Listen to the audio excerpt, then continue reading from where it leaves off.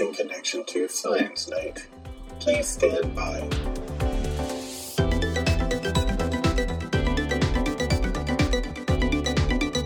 Welcome back to another episode of the Science Night podcast. My name is James, and with me, as always, is Steffi. Hey.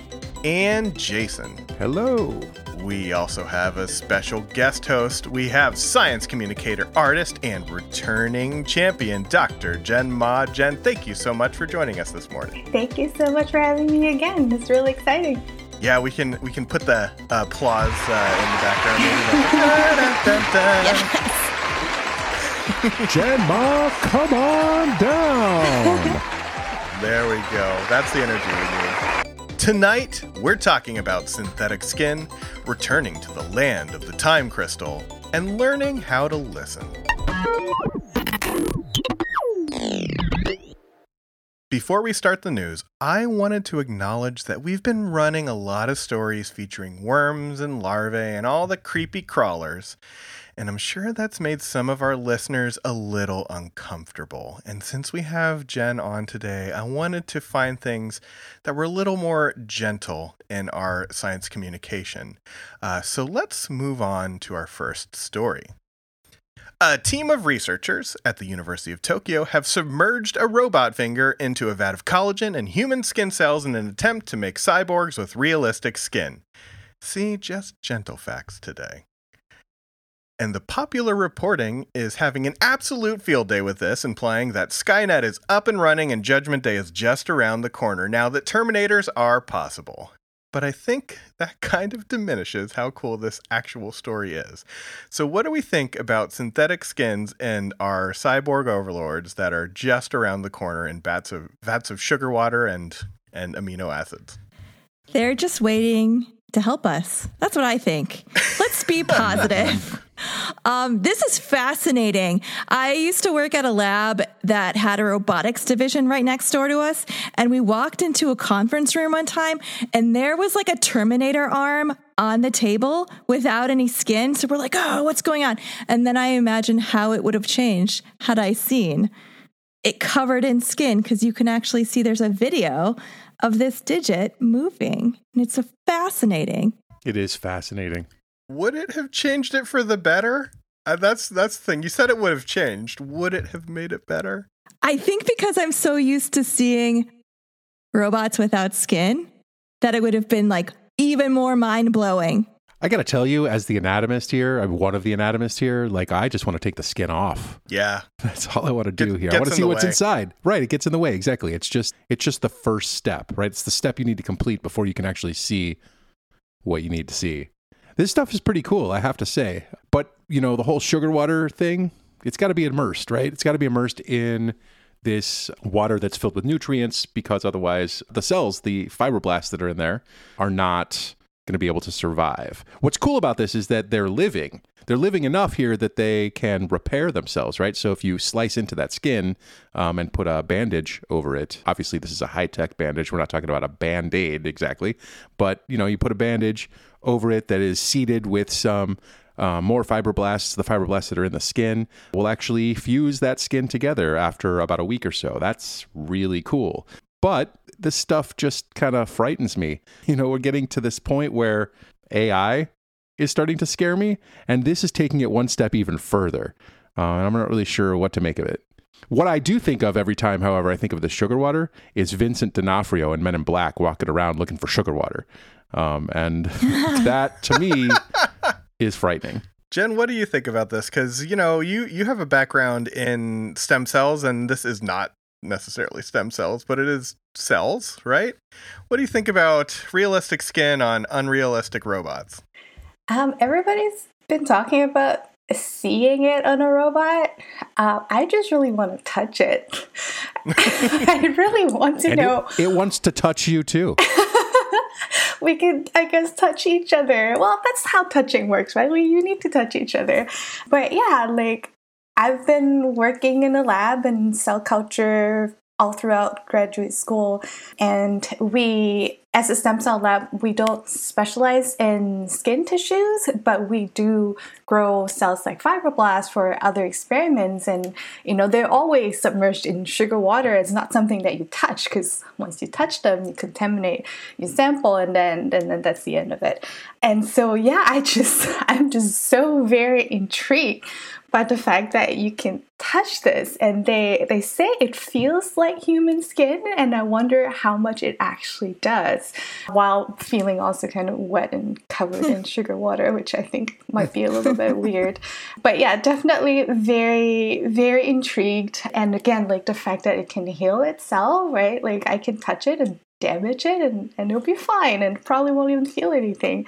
But it would be really cool that eventually maybe it can also feel something. Once they like start kind of adding in the neural cells and potentially, blood vessels that can actually feed itself. Like I'm just really excited about like where are they going to take this next. That was the thing I got really interested in when they were talking. Well, I had two very quick opinions on the part of the article where they talked about adding some kind of neuronal cells or, some kind of nerve impulse stimulation control to the skin. Because at first I'm like, well, that seems like an entirely bad idea and that we should never learn Terminators to feel. But then I was thinking like, we could use this skin for good on like a prosthetic or something and give people sensory input of like a hand back. Everything with this story has to be weighed against the negative of Terminators, right? Well, I think everything in the world, period, has to be weighed against the negative of the Terminators, right? That's what Sarah Connor said. Right.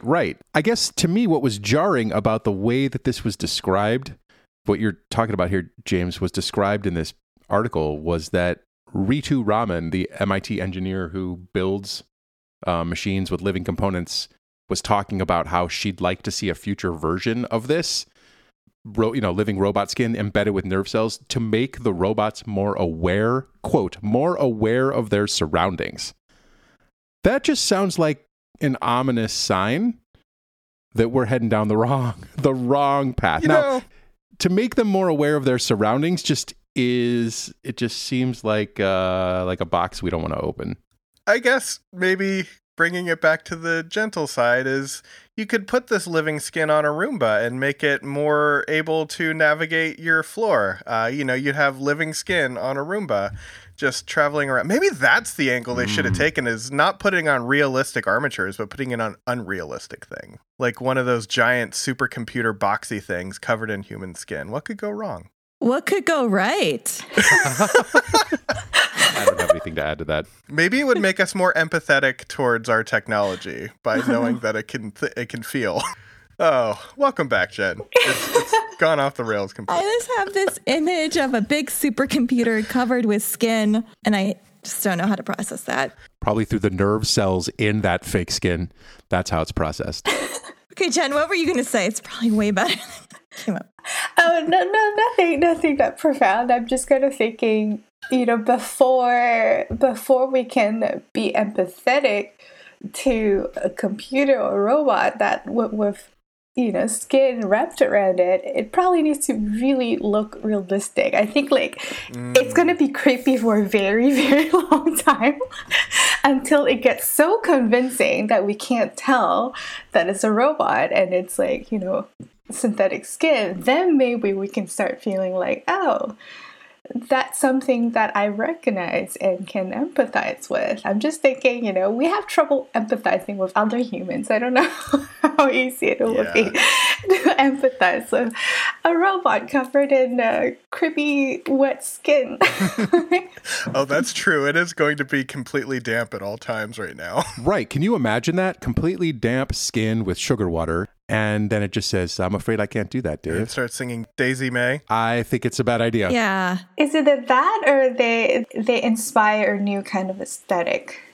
Like that glowy, wet, moist skin look that everyone's going to be so hype about. Oh man, cosmetic companies are going to make so much money, aren't they? They can sell you the vat of sugar water and amino acids that are good enough for our robot overlords to submerge yourself in every night. Oh, Maybe there are robot friends. You know, this is just going to be co-opted by the sex robot industry, right? Okay. Well, there we go. Right. We should move on. Going from one story that I am at a loss for words about, we go to another story that I'm going to try to SciComm my way to the end of the intro, but man, this was way over my head. Let's do it. Way back in the first episode of this season, in an era I'm calling PS or pre-Steffi, mostly because the before Steffi acronym didn't sound quite as nice.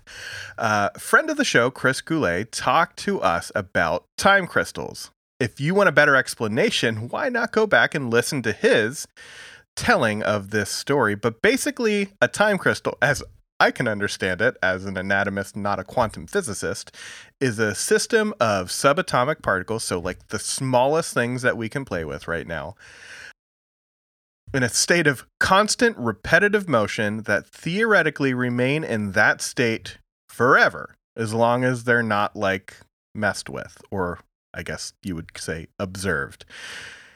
In that relaunch episode, we talked about the creation of the first time crystal and how it could revolutionize computing if enough of them could be combined to work together.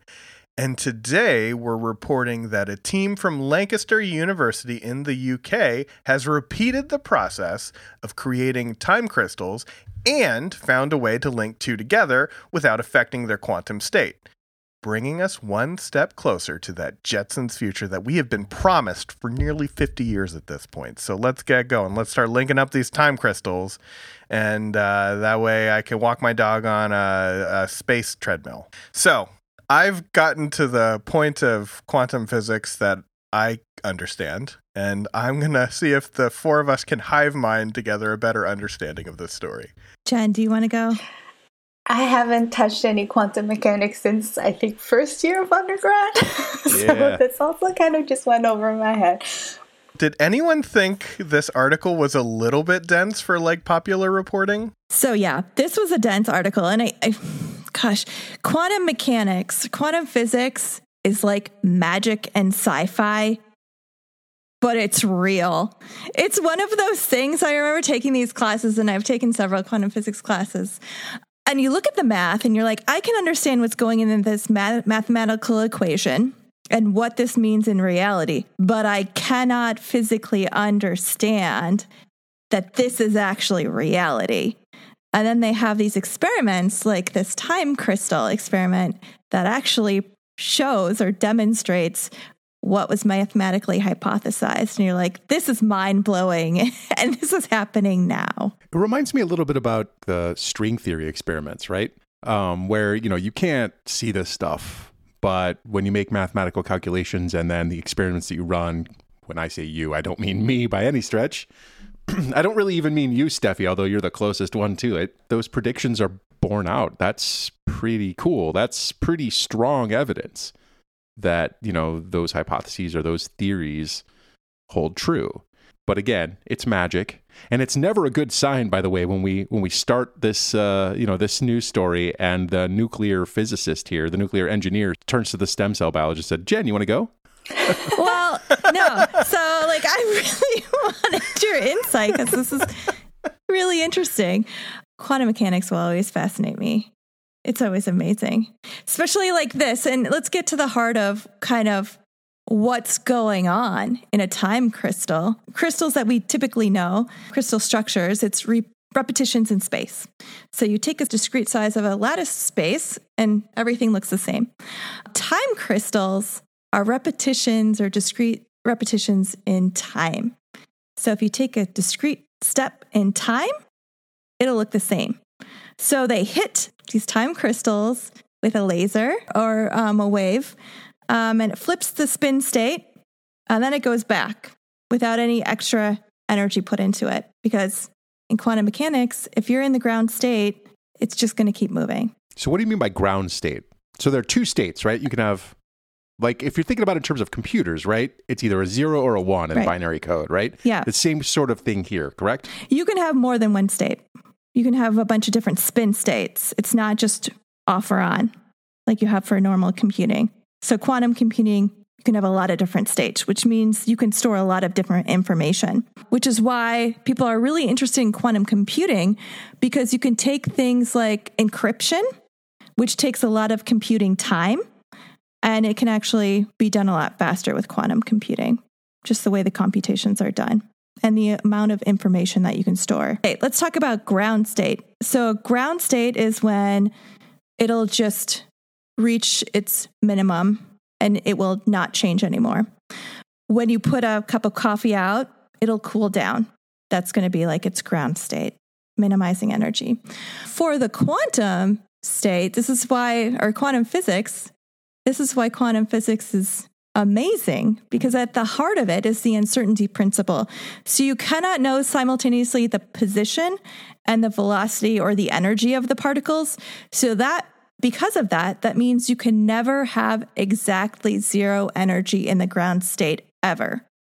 Because in order for that to happen, you'd have to know the position exactly. Because of this, that means that there's a potential to have perpetual motion at the quantum scale. So that's what these time crystals are. When you you hit it with a laser, flip the spin state, and then it's going to keep spinning forever, because that's its ground state. That actually made sense to me.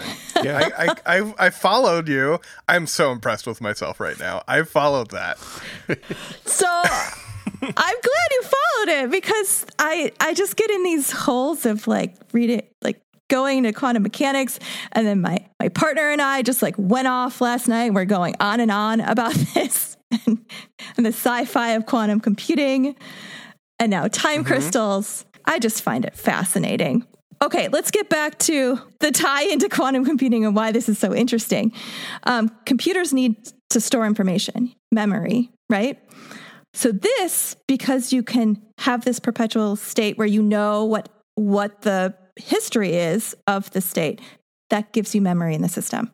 So it's a way we can look at how do we scale this up to actually store memory then for quantum computing. The big question, Steffi, is what does this mean for fusion? What does this mean for fusion? I don't know. I'm thinking, if you have the kind of computing power that you need to maybe run an electrical grid that could store fusion energy somehow, maybe we've got the building blocks to make something big, right? So that is a great question. It's the kind of computations you're going to do. So if we're talking about fusion energy, we are tracking the motion of 10 to the 20 particles per cubic meter. It's a lot of particles. Yeah, it sounds like a big number. Yeah, we know the equations of motion. It just takes a long time to compute them in a standard computer. So we distill that down to fluid equations. We can actually simulate that huge collective movement of all these individual particles as a fluid. And it works pretty well. Those are not the computations that quantum computers are really optimized for, because they're just, for lack of a better word, dumb math. I'm sorry. Every fusion scientist perked up right there. They found us out. I'm talking about when you're doing encryption, it's like factorials and all of these things that you need to do. It's just a different type of equation. It's not brute force that we do for the equations I was talking about for fusion. So this is more for information theory, which you can do a lot with. I'm excited. It sounds like it. If you're excited, I'm excited. Yeah, for sure. I have a bit of a question. I think I remember when I was reading the article, it says that it could be the beginning of answering the question, where does quantum mechanics kind of transition to classical mechanics? And I thought that was really interesting, because that's one of the questions I've always had, and I thought I just didn't know enough to know the answer. Now I realize, nobody knows the answer, and I'm kind of interested to hear what Steph thinks about how this actually can contribute to us answering that question. That's a great question. It goes back to unifying the forces, right? So at the large scale, we have gravity that kind of guides it. So general relativity, classical physics. And then at the quantum level, the very, very small quantum level, we kind of ignore mass and quantum mechanics takes over. So it's that combining those two realms. And so when you start combining these systems, these quantum systems, where you start seeing how can you maybe unify them, maybe come up with a new way, new theory. That's an excellent point. Yeah. I have an actual important question. You people are rambling on about this science stuff. I want to know, if we get to this quantum level, we're able to observe these time crystals. Are we going to see these like giant bird-like things protecting this time crystal in like a giant castle and kind of exerting their will over these smaller, more puppety looking creatures in the forest around them? So what do we know about that, Steffi? What is this able to pull the essence out of the Gelfling? It's sci-fi now. It always was. Or is it sci-fact? Oh. It doesn't really matter whether it's sci-fi or sci-fact, as long as we can find a way to fit Fizzgig into it. A little ball of fur. There we go. If you say it's true, then it's true, right? That's right. It's quantum. We will be back with more with Dr. Jen Ma, but first, a quick message from the people that make this podcast happen.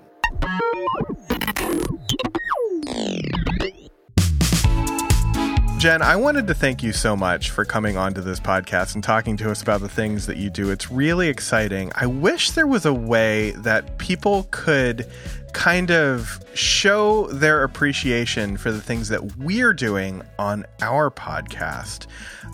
Man, I really wish we could brainstorm and think of something. We should sell some stuff. What would you buy, Jen? I really like things that I can wear. Oh. Show the world that I'm part of Science Night and I love science. I love that idea. I like it. Maybe some merchandise that tells people where they can come and hear your story. Oh my gosh. We can be a place where they can hear our story, and we can put that on a t-shirt or a hoodie or this, what do they call this thing? A 3/4 length, a raglan shirt, I believe, is what Printful calls it anyway. Leggings? Oh, leggings are great. I look great in leggings. I gotta tell you that. I usually only show you from like this part up for reasons, but that's a good idea reasons. too.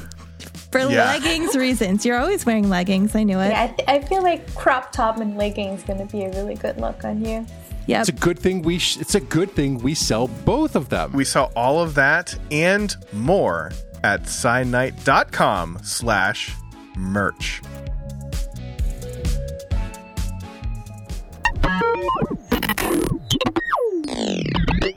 Jen, you have been doing all kinds of fun stuff since we've talked to you last, and I wanted to bring you on and talk about, because we are a science communication podcast after all, we should communicate about communicating. Some might say that is like the one thing that we can actually do to help mankind is tell people how to talk about things. So let's talk about some of the stuff that you've been doing. Steffi's making fusion. I'm trying. Just pointing out. That's true. Fine. Fusion works. It does. we need more money and time. Jen, let's talk about what you've been doing, specifically with your kind of listening sessions that you have been doing and are still planning to do now. So talk to us about open heart listening. Yeah, so I've also been doing and thinking a lot about science communication, and one thing that I've noticed is that we focus a lot on the talking, but not so much on the listening. And listening is definitely a skill that can be learned and practiced, and when you don't do it, you kind of lose it, just like, a lot of other skills. And, especially in this age and climate where we have a lot of divisiveness, there's a lot of polarization about, for example, the pandemic, ever since the beginning, there are lots of different opposing ideas and thoughts and opinions about how we should deal with it. What are public intervention that is actually good for us, and how much of it should be enforced by the government or institutions and whatnot.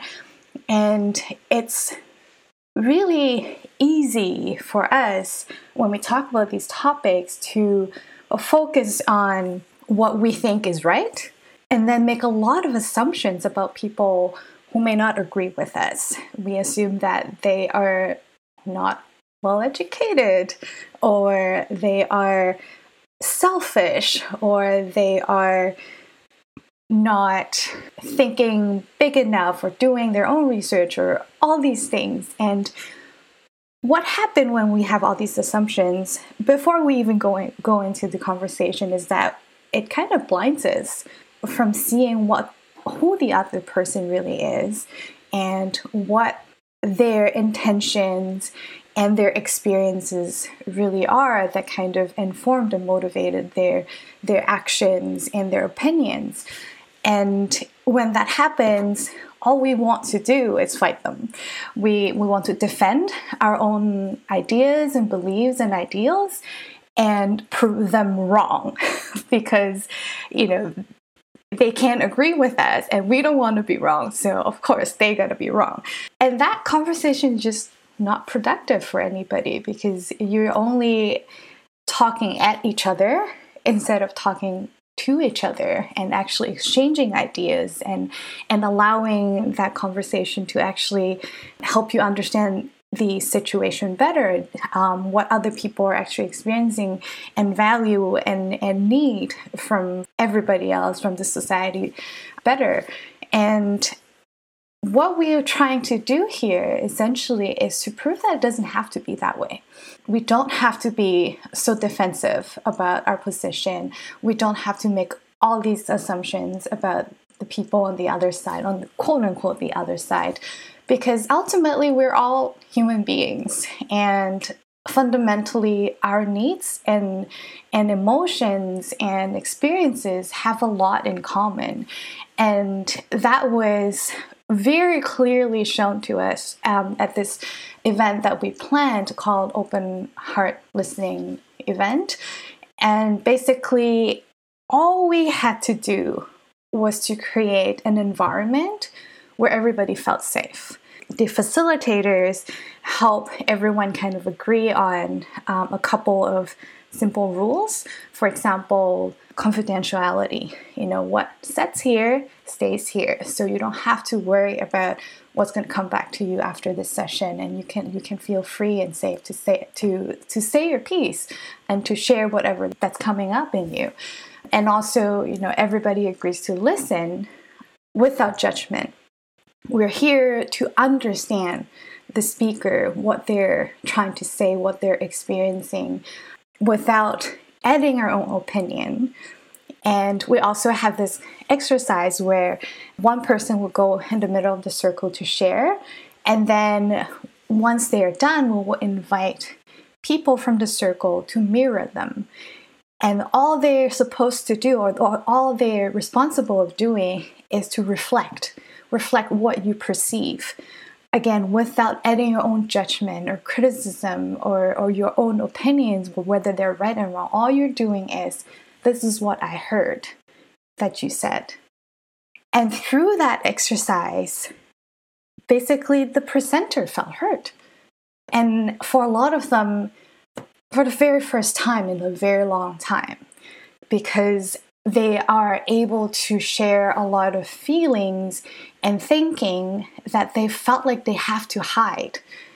For example, since the beginning of the pandemic, because at this session we focus on the topic of vaccines and mandates and stuff like that. And for the people who are in the circle, because they're also kind of stripped of this urge or responsibility to debate, to kind of prove that the other person is right or wrong, they're able to just step back and listen and really hear what the presenter is saying. And through that, really able to kind of empathize with what's being said. And again, because these emotions, these thoughts, and these needs are so universal, right? Like, we all have fears. We all have the need to protect the people around us and ourselves. We just want to care for the people we love and are important to us. And we just want to make sure we can still have our freedom at the end of the day, because that's also a value that's really important for a lot of us. And so it was really, really amazing to see how all of this were able to happen without any even training or anything. Like, all we did was, do you agree that you're going to keep everything set in this circle, raise your hand if you do. And they did.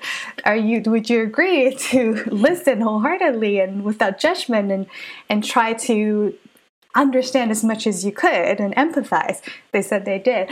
And when you're sharing, do you agree that you would, again, share from your heart and authentically and focus on your experience instead of trying to attack other people? And they said they do.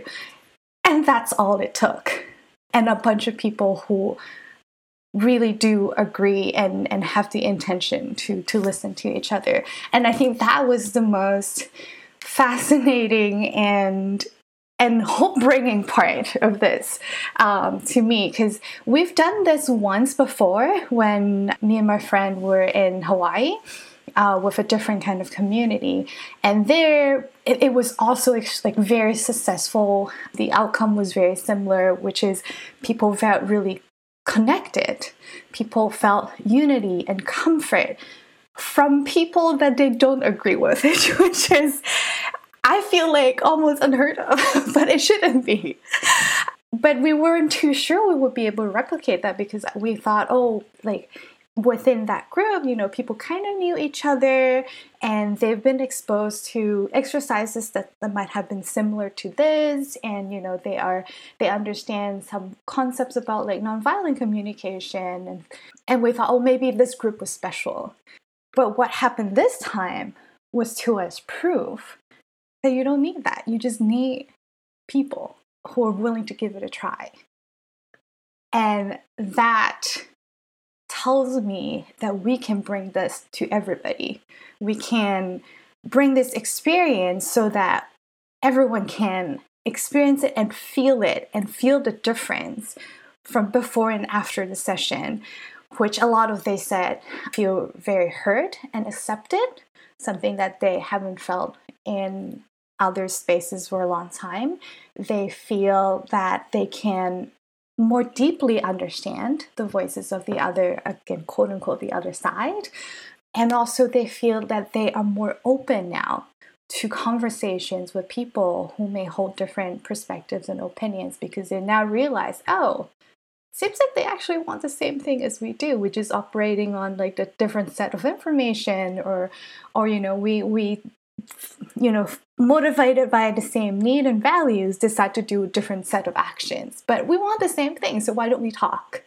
I'm going to stop there and let you ask questions or comment on anything. But yeah, sorry, I got a little carried away. I'm very excited about this. So I super love this. I am super excited. So we've done a couple of things. We call them community agreements. It's kind of similar what you're like ground rules for these tough conversations. But the situations that I've always had them, it's been like in my classroom or working with groups of people that have a common point of view that we're coming from. I have not been in a situation that you set up where it's so polarizing. And this is so exciting. Like, I am so excited that this worked and how well it worked. Wow. I totally agree. I love this. And we've done some similar things here in Indianapolis. A colleague and I had a couple of colleagues and I had a grant a few years ago to run a series of workshops that we were calling A Scientist and a Priest Walk Into a Bar. And they were just conversations about the intersection between religion and science in a community setting where we invited members of the community to come and talk to each other and to learn how to listen to one another. And I think this is fantastic. One of the things, however, that I think we noticed is that while we had this sense of community and this sense of shared meaning making that happens at these events, it's not clear whether that extends and continues once that event is finished. So Jen, my question for you is, do you have a sense of whether or not this is a long-lasting effect, or whether this is the effect, this effect of community is more acute, and the further away from that event you get, the less that sort of pervades and the more tribalism creeps back in? Right. I don't have the data to back this up because we kind of just started this work. But from what I have seen so far, it seems like the effect definitely at least lasts for a couple of days. That's the kind of feedback that we've heard from our participants and for ourselves too. Like the facilitators were just as moved as everyone else. But I do suspect that it would eventually kind of wean off. And like I mentioned earlier, I think this is like practicing a skill, right? The more exposure you have to it, the more opportunities you get to practice this listening and accepting and, without intervening and surrendering to your own urge to kind of debate and fight and correct people. The more we get to practice that, the more it becomes integrated into our own self, and the more natural it's going to feel, and the longer lasting that skill is going to be. And so I think what could be really helpful is basically creating more opportunities for this type of conversation to happen. I'm also hoping to create workshops and courses and potentially communities. For example, like online communities these days have been really helpful for like-minded people to come together and keep practicing skills that they've learned and support each other through that process. Because I do think that this is going to be a process, right? Like old habits are hard to shed, but it's possible. What we need is to create the support system for that to happen. I totally agree. I am one of those people that could do for a little bit of help with my empathetic listening and not trying to just run to correct people. That's why I've just pivoted to talking about Philadelphia sports on Twitter and not giving in to my worse urges to, just be a terrible person. That's right. James, just repeat after me. The information deficit model doesn't work. Repeat after me. Come on. Repeat after me. Come on. Yes, I know. And this is that idea that if model doesn't work. Right. And this is the idea that if you just give people better or more information, they'll make better choices. But we know that's not true. I mean, I will eat as much barbecue as you put in front of me, knowing that that's not going to help me lose any weight when I probably should do that. But I can find lots of reasons to eat that barbecue in front of me and not many reasons to not. I just read the news. See, I know that's not good for my health these days, and so I stop. I try my best not to. That's your barbecue, Steffi, is the news? No, then it's like, I got a reason to eat this cupcake. Oh, I got it. I see. Yeah. Okay, that's fair. Or Steffi cakes, actually, as they're called, right? Steffi cakes, exactly. But I love what you're doing, and I have been a huge fan of the way that you approach difficult situations. I'm talking to Jen now. I'm a huge fan of Steffi and Jason too. Thanks, James. But for different reasons. Yeah.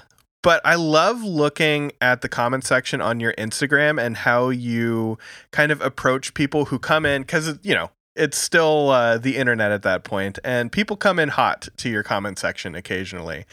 And they always end for the most part, they kind of end the engagement by being totally diffused and maybe not agreeing with the information that you're putting out there, but not hostile.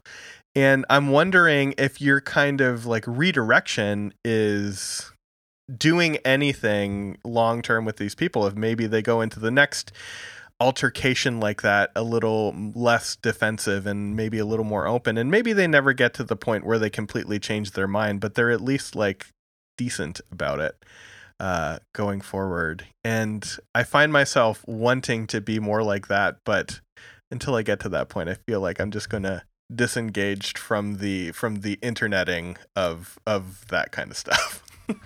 Yeah, I mean that's also totally okay, right? Like this work is tough. And I'm not a saint. Like, I have those urges to yell and fight and say, like, you know, ugly things to people too. But you know what really helped me was that session that I held in Hawaii last year.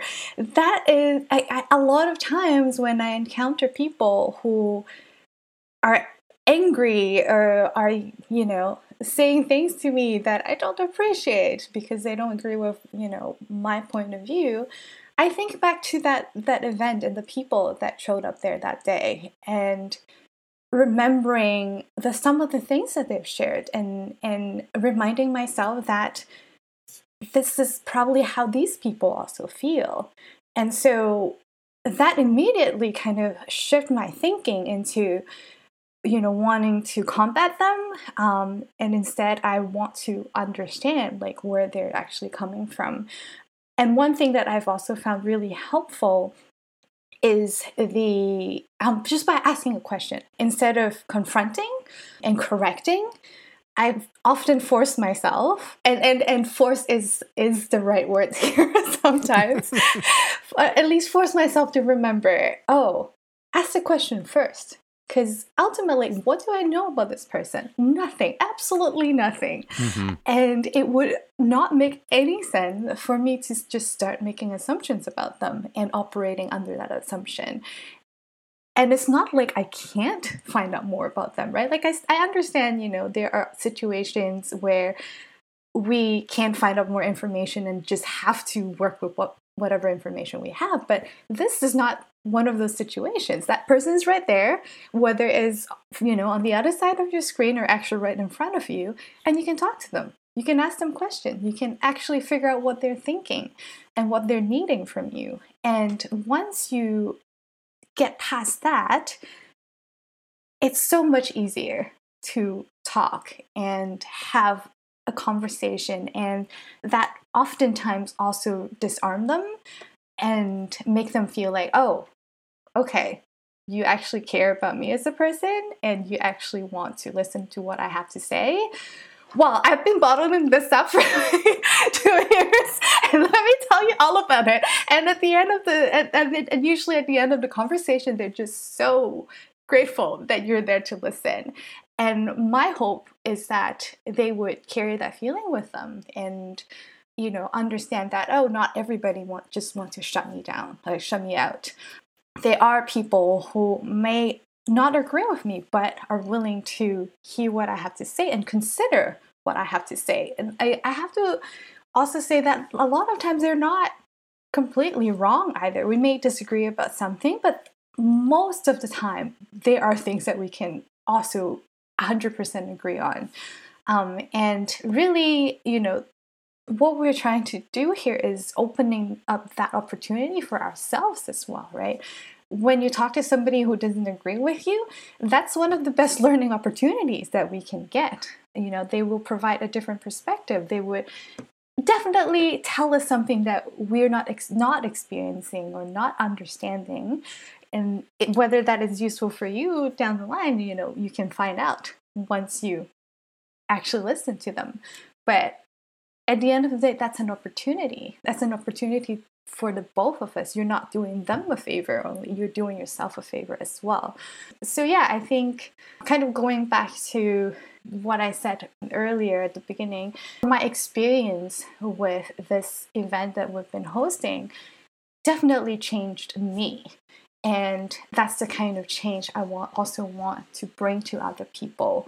Again, I see it as an opportunity of learning, of connection, of acceptance, and of comfort as well. That's one thing that really came out from these events is people feel comforted. And we all need more of that these days, I believe. Yeah, that is all great. I am incredibly excited to see where this goes. It's like a race to the kind of impossible thing. Can we bring people together or can we solve fusion energy? Which one's going to happen first? Right now, fusion. Both seem equally... I'm just speaking from the standpoint standpoint of like, you saw the results, right? You did the work and you made it happen, and you're building community.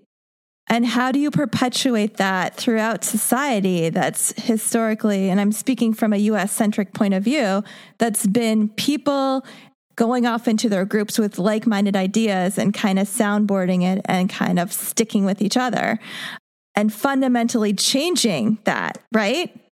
Mm-hmm, yeah. Mm-hmm. And now with like technology also kind of pushing that, pushing everyone towards that, which is not helpful. But yeah, I think it's the same answer as you were asking Stephanie before, and I do think the answer is time and money. Yes. It's whoever can get the funding first. It's going to make it happen. For sure. So, Steffi, I have a question for you then. Would you say that that empathetic listening and community building is 20 years away? Oh, it's always going to be 20 years away. Ooh, actually, hold on. I do have a way to bring what Jen's talking about and Steffi together harmoniously as well. Fusing it together? Steffi, fusing it together, just like tritium and the other thing. The other thing. In the Festival of Fusion 2021, starring yourself, myself, and Dr. Arturo Dominguez of, some would say, an Ivy League school in New Jersey, talking about how you as Fusion, that's like the big enterprise of Fusion, started the year off by having this community agreement where you promised to like work together towards a common goal and kind of like be decent scientists to each other. And kind of in light of that, you had a very good year as Fusion. We had a whole special about it. And then you got to go to the White House because of that special. Yeah. Right. So why don't you talk a little bit about that? Well, I think to get back what Jen said, it takes time. So you can have that one experience and it works really well. And then I'm very interested to see if you'll have follow-up studies to kind of quantify the lasting impacts. I think that's the start, right? Is to kind of get people in the groove of this is how our community will interact from now on and grow. And with that becomes creating spaces that diverse populations, historically marginalized and oppressed people, can actually feel psychologically safe to contribute to.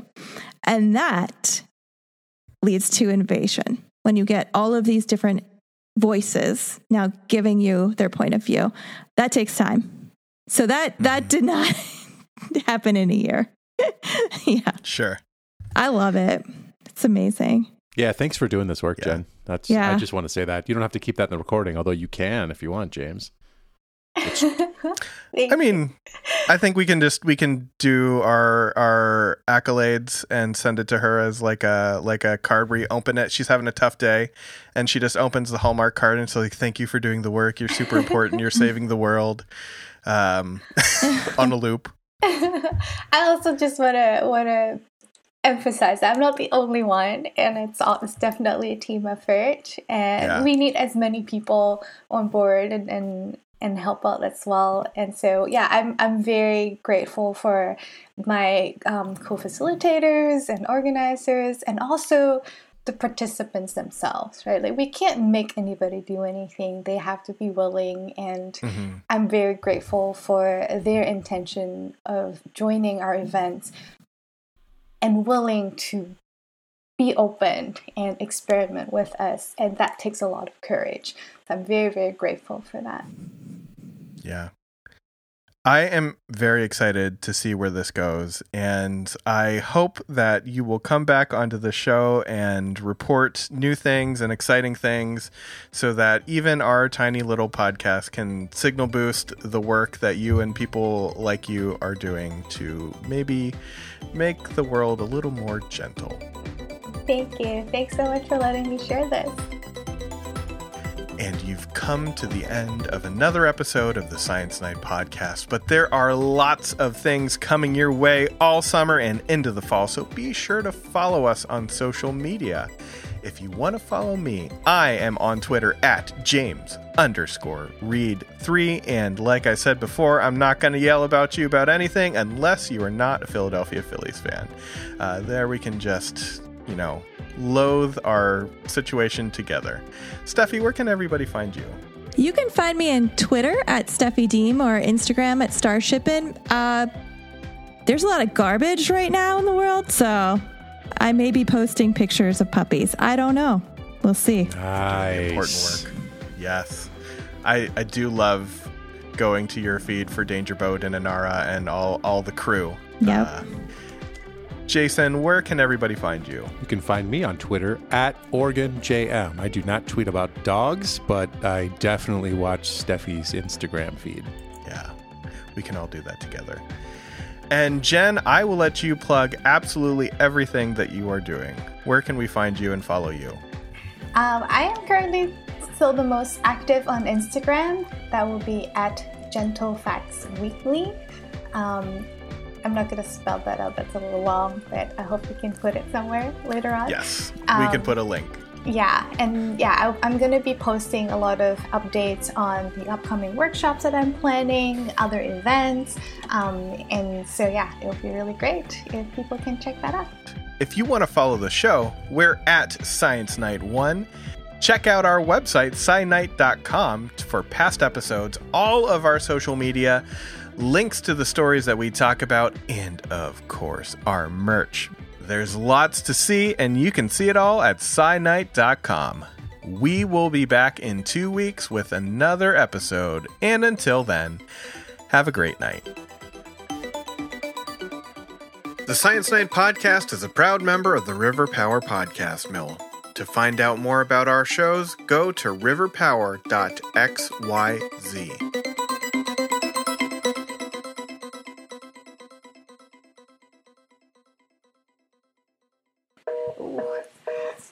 How do I shut it up?